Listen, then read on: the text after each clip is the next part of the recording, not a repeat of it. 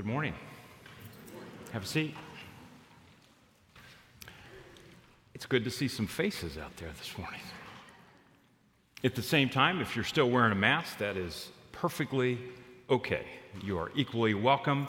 If you're still joining us online, good morning. It is good to be together. That's not fair. Have you heard that before? One of the reasons why I think we can celebrate Mother's Day, and didn't Andrea and April just bless us this morning? I'm like, good night, you can have a little more time. Good stuff. We are blessed to have them as a part of our fellowship and to give their perspective of both the pain and the joy of this day. That's not fair. One of the reasons why I think we celebrate Mother's Day is because moms out there, you've had to endure that question or that statement. That is not fair. And as I was thinking about this, reminded of my own mom, awesome, compassionate, loving elementary school teacher for years. And her students would often say, "That's not fair." Her response, "The fair is in August." I love that. If you have a mom, one of the reasons why you ought to be good to your mom today is because you've probably said that to your mom, or she has felt those words. That's not fair. I'm kind of excited because, as I've said before, and I guarantee you I will say many, many more times, I'm going to be a grandfather in June. My own daughter has uttered those words a few times. As the oldest, our youngest gets away with murder. That's not fair. Let me just say, you're probably right. We're just tired. Kim and I do look forward to the day, though, when her child will look up at her and say, "Mom, that's not fair." And she'll say and be thinking to herself, "I carried you for 9 months. I fed you, I sacrificed for you, and you're going to tell me that's not fair." This morning, we're going to look at that statement, "That's not fair." But we're not just talking about moms. We're talking about God. What does it mean to say that to God? That's not fair. What does fair even mean? My own grandmother, fair to her meant equality. Equality to the point that at Christmas, sometimes one grandchild might get $10.52 in a stocking. Another might get $7 because fair meant equal. The gifts had to be perfectly equal. But whatever fair means, when we look at God and we say, "That's not fair." Have you been there?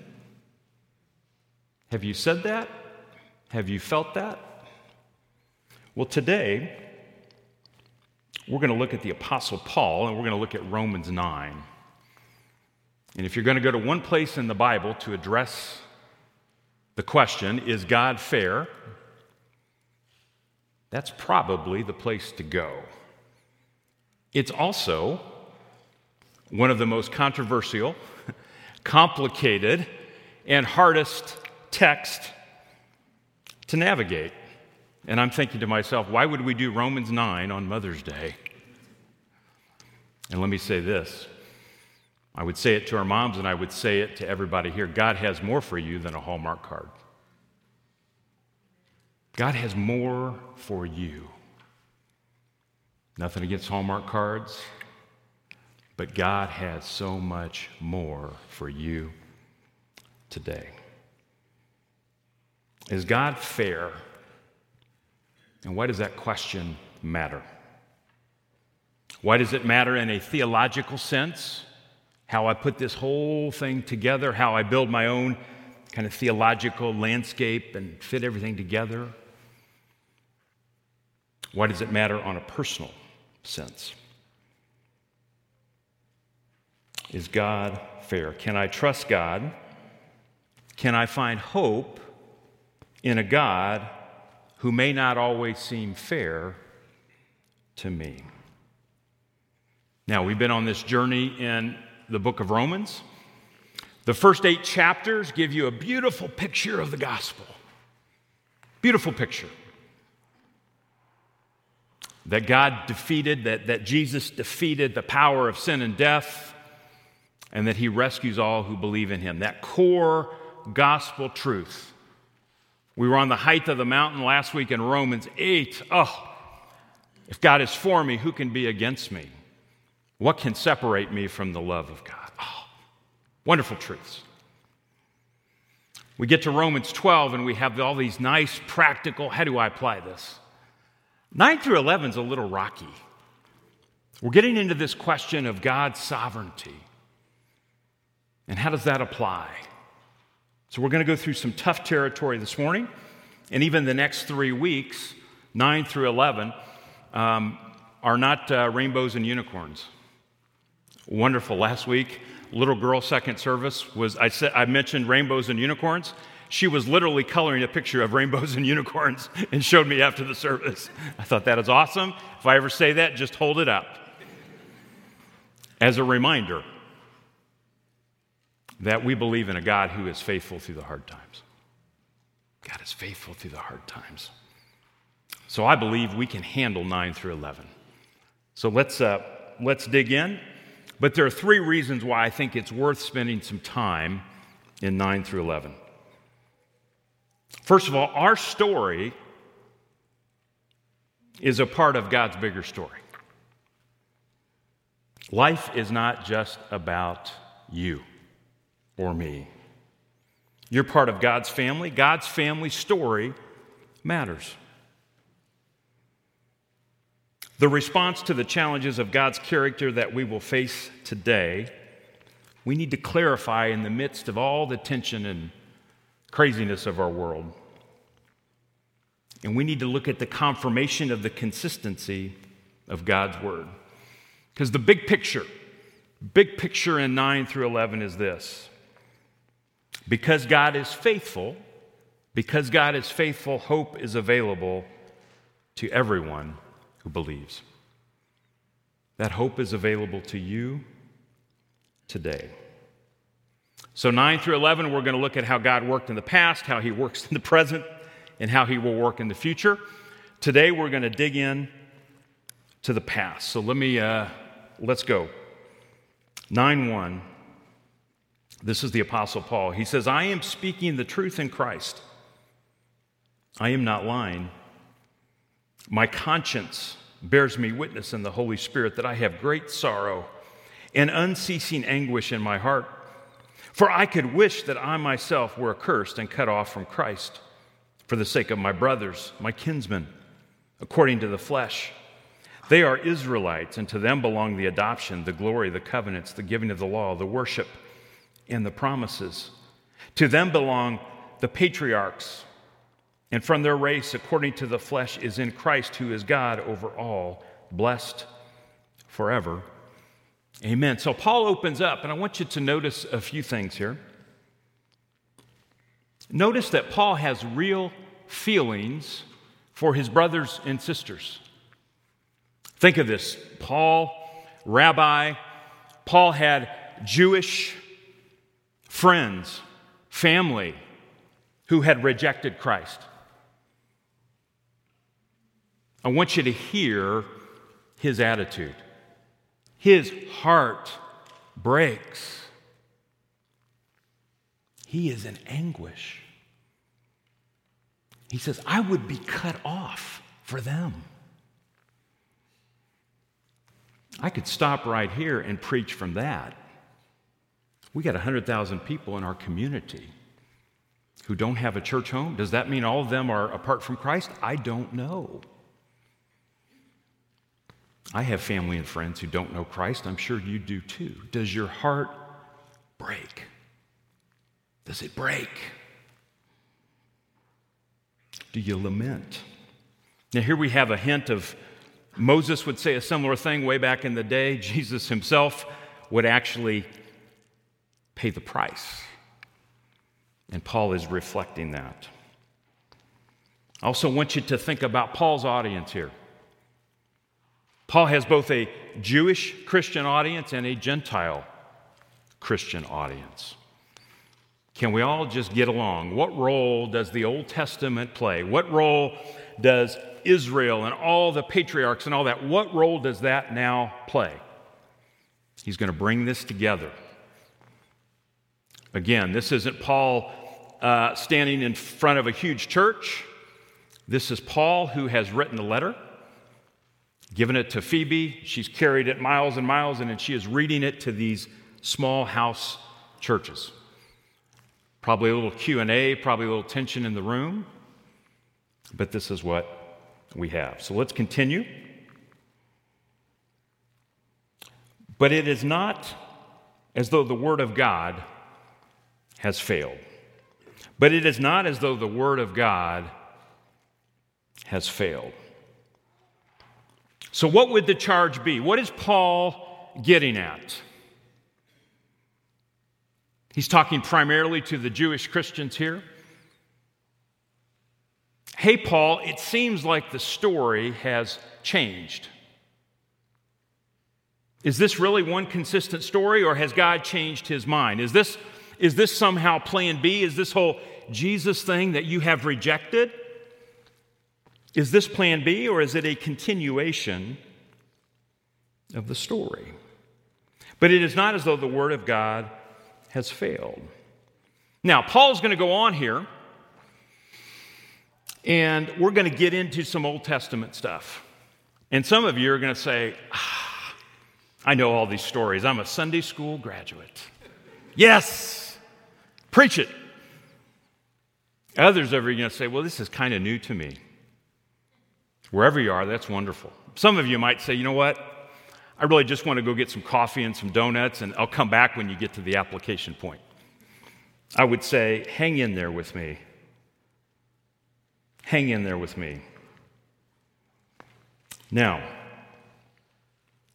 this is not complicated, but it is hard. I'm going to forewarn you. So let's dive in. Paul says this, "For not all who are descended from Israel belong to Israel, and not all are children of Abraham because they are his offspring. But through Isaac shall your offspring be named. This means that it is not the children of the flesh who are the children of God, but the children of the promise are counted as offspring. For this is what the promises said. About this time next year, I will return, and Sarah shall have a son." Now let's get the big story here. This is Abraham. This is Sarah. God is starting over here. This is after the flood. He's going to build a new nation. The promise is going to go through the line of Abraham. Abraham, not always a man of great faith himself, tried to pass his wife off as a sister a few times to keep from getting killed. Went to his maidservant Hagar and said, hey, God hasn't really followed through on his end of the deal yet. Sarah says, Abraham, why don't you go sleep with Hagar and have a child? Aren't you tired of waiting on God? So there'll be two sons. There'll be Ishmael, child of Abraham and Hagar, but then there will be Isaac. And God will work through the line of Isaac. And not only so, but also when Rebekah had conceived children by one man, our forefather Isaac, though they were not yet born and had done nothing, either good or bad, in order that God's purpose of election might continue, not because of works, but because of him who calls. She was told, the older will serve the younger. As it is written, Jacob I loved, but Esau I hated. Anybody feeling good about that verse? There's some hard stuff that we need to deal with here. How does God work? God's work is always dependent upon him. He is always the first mover. God's character does not change. It does not depend upon our moral performance. Jacob and Esau in the womb, nothing good or bad about their character that would determine this. God is in charge. God is the first mover. Now, as he uses this harsh line, Jacob have I loved, Esau have I hated. This is where you got to be a little bit of a student of the Word. It's okay to be a student of the Word. It's okay to dig in. Last book of the Old Testament, Malachi. In that there's this dialogue, and part of what I'm taking you through is a dialogue of conversations about the goodness of God. And we see in Malachi, we see that the prophet is talking with the people, and they're wondering, hey, why are we in this messed up situation? As will often be the case. 500 years before the birth of Jesus, during a time of exile, the prophet speaks for God.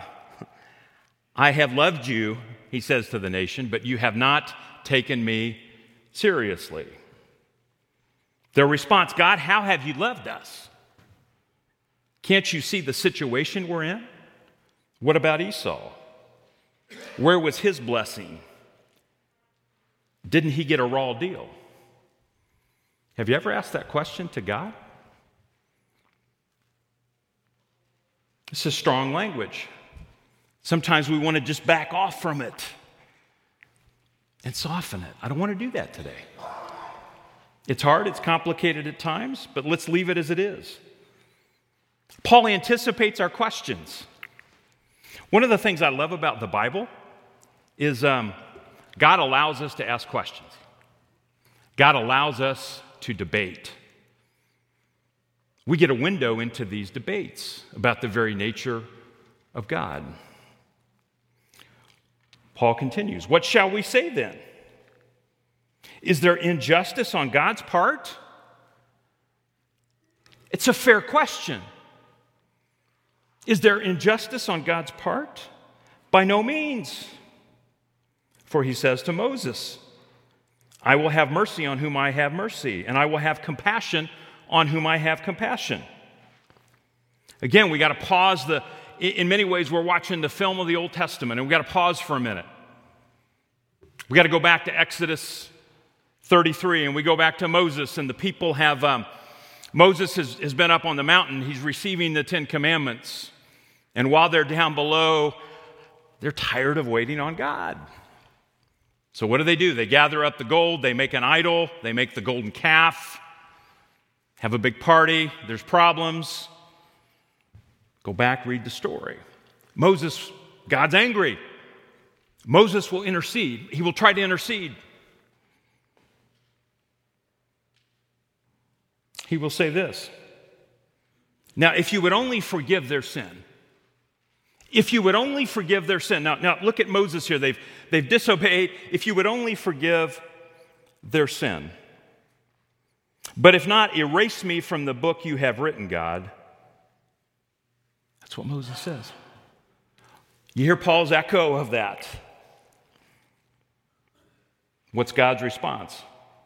Whoever has sinned, I will erase. Now go lead the people.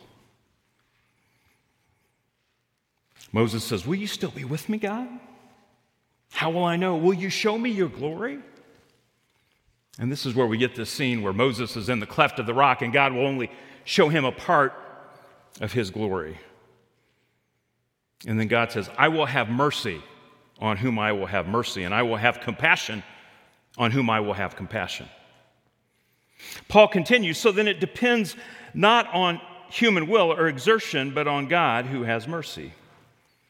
For the scripture says to Pharaoh, for this very purpose I have raised you up, that I might show my power in you, and that my name might be proclaimed in all the earth.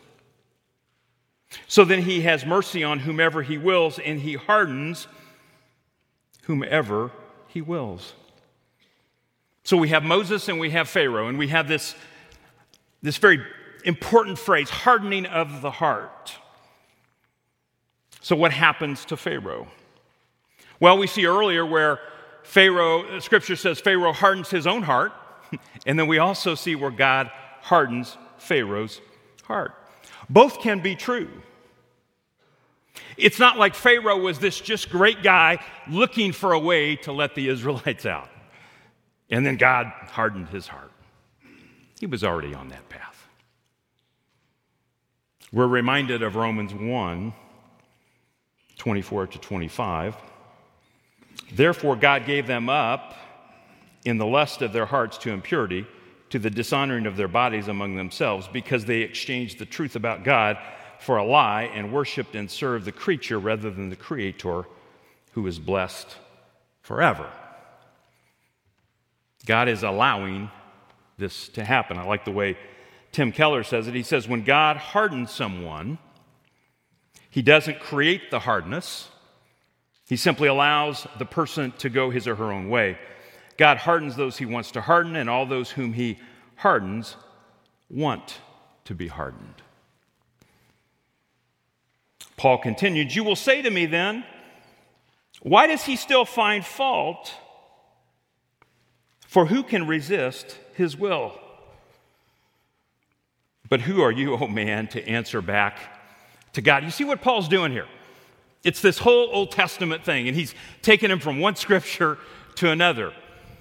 Now he's going to Job.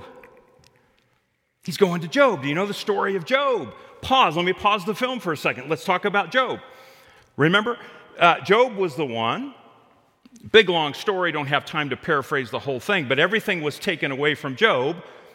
Would he still trust God?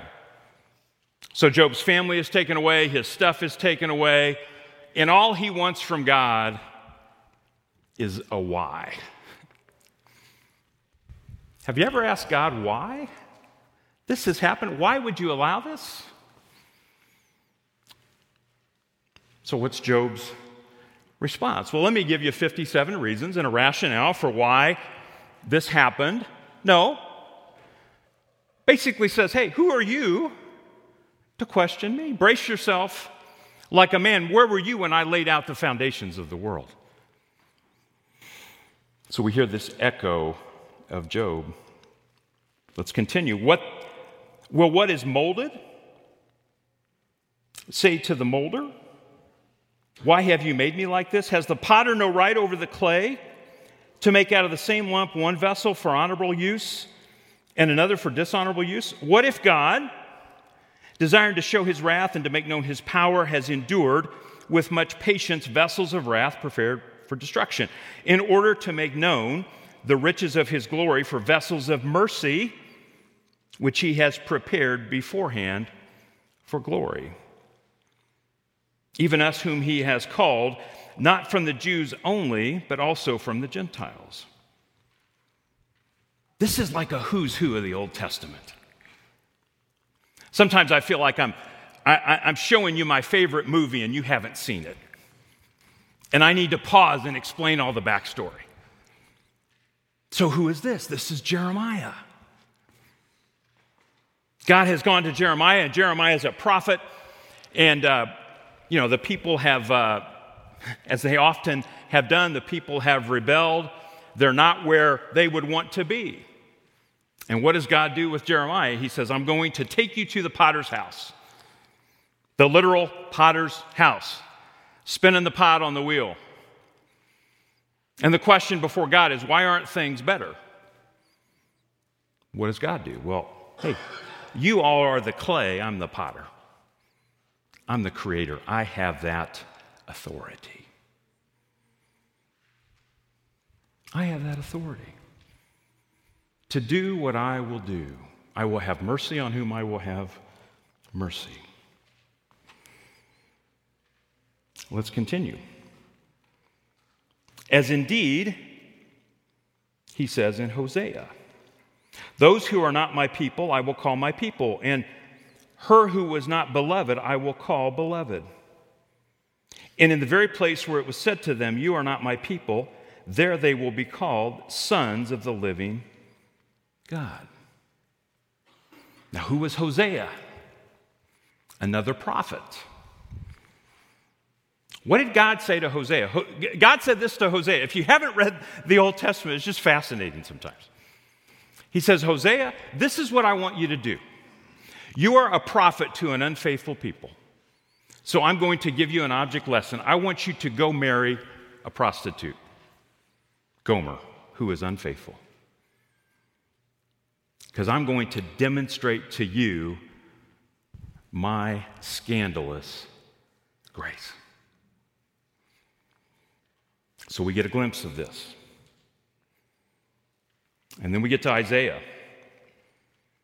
And Isaiah cries out concerning Israel, though the number of the sons of Israel be as the sand of the sea, only a remnant, only a few of them will be saved. For the Lord will carry out his sentence upon the earth fully and without delay. And as Isaiah predicted, if the Lord of hosts had not left us offspring, we would have been like Sodom and become like Gomorrah. What shall we say then? That Gentiles who did not pursue righteousness have attained it. That is a righteousness that is by faith. Not by your family tree, not by your good works, but by faith. But that Israel, who pursued a law that would lead to righteousness, did not succeed in reaching the law. Why? Because they did not pursue it by faith, but as if it were based on works. They have stumbled over the stumbling stone, as it is written, behold, I am laying in Zion a stone of stumbling and a rock of offense. And whoever believes in him will not be put to shame. The great prophet Isaiah, it is faith, not the law, that matters. Beginning to end, this has been the story. Now, we've watched this film of the Old Testament. We've seen the big guns of the Old Testament. We've seen this picture. Now, is God fair? Is the fact that God saved some and not others fair? Is it just? Is it right? Have you ever wrestled with that question? Have you ever paused long enough in the busyness of our life to really think about that? Now, in some ways this is a mystery. In some ways this is very clear. I like the illustration D. James Kennedy uses to answer this question. He says this basically, and I'm going to paraphrase. Imagine there were 5 guys, not the burger chain, but 5 guys who set out to rob a bank with evil and malice, bad intentions in their heart. They're going to go rob a bank, and they're friends of yours. You've got bad company. 5 friends, they go out to rob a bank, evil intent in their hearts, and you plead with them. Don't go rob the bank. I don't care what you say. I'm going to go rob that bank. So one of them you get a hold of and you tackle him and you wrestle him to the ground. 4 go rob the bank. It goes south. Some of them they kill a guard. They end up in jail. They get life sentences and all these things. It ends very poorly for them. But the one that you saved, the one that you tackled, doesn't go to jail, doesn't die. And he says to you, wow, I'm a man with a good heart. I am a man with a good heart. Of my own accord, I said, you know what? I'm going to turn from my evil way. I'm going to follow a righteous path, and I will be spared, unlike my knucklehead friends. No.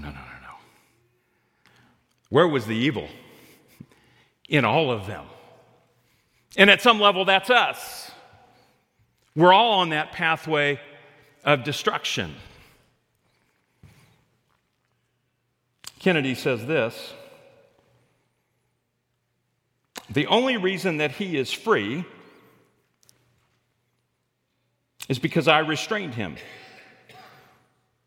He said, so those who go to hell have no one to blame but themselves. Those who go to heaven have no one to praise but Jesus Christ.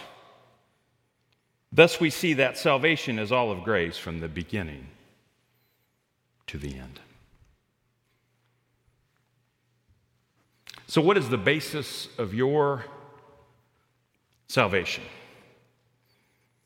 Who ultimately has authority in your life? And why does it matter? Well, I believe your hope is ultimately dependent upon your confidence on who is in charge. Let me say that again. Your hope is dependent upon your confidence in who is in charge. So what is your foundation for hope? And how do you really know? Let me give you a test. What do you do when you feel like you're out of control? Anybody felt that way this week? I don't mean you look exteriorly out of control, but somewhere inside you, somewhere externally, internally, you feel like you are out of control. Some of you clean and organize. I know people like that. There's people I dearly love that are that way. Some work out frantically. Some try to escape for a minute. Some of you do something that just makes you feel better. Some sleep. Some can't sleep. Some stop eating. Some start eating. At my best, I go for a long walk and I pray. But I'm not always at my best. Sometimes I just grab a bag of chips and I watch an action movie that has a real simple ending where the good guys win. But here's the thing. None of those things really change anything, do they? But what are your options? Well, when you're out of control, when you feel that way, where do you find your hope? Is it something inside you? Is it your goodness, your willpower, your skill set, your grit? Is it something outside of you? Is it your circumstances, the stock market, which people tell me is going to go down eventually? Is it how others treat you? What you receive from others, their approval, their encouragement, their validation? All these things can be taken away from you. Here's the great news, though. And here's the truth of God's sovereignty and God's authority. God has something better for you. God has a foundation that is stronger. So what are we challenged to do? To turn to Him. To trust in Him. For God to be our first response, because He offers a better foundation of hope. Now, how ultimately do you know that you can trust God? How ultimately do you know that that's true?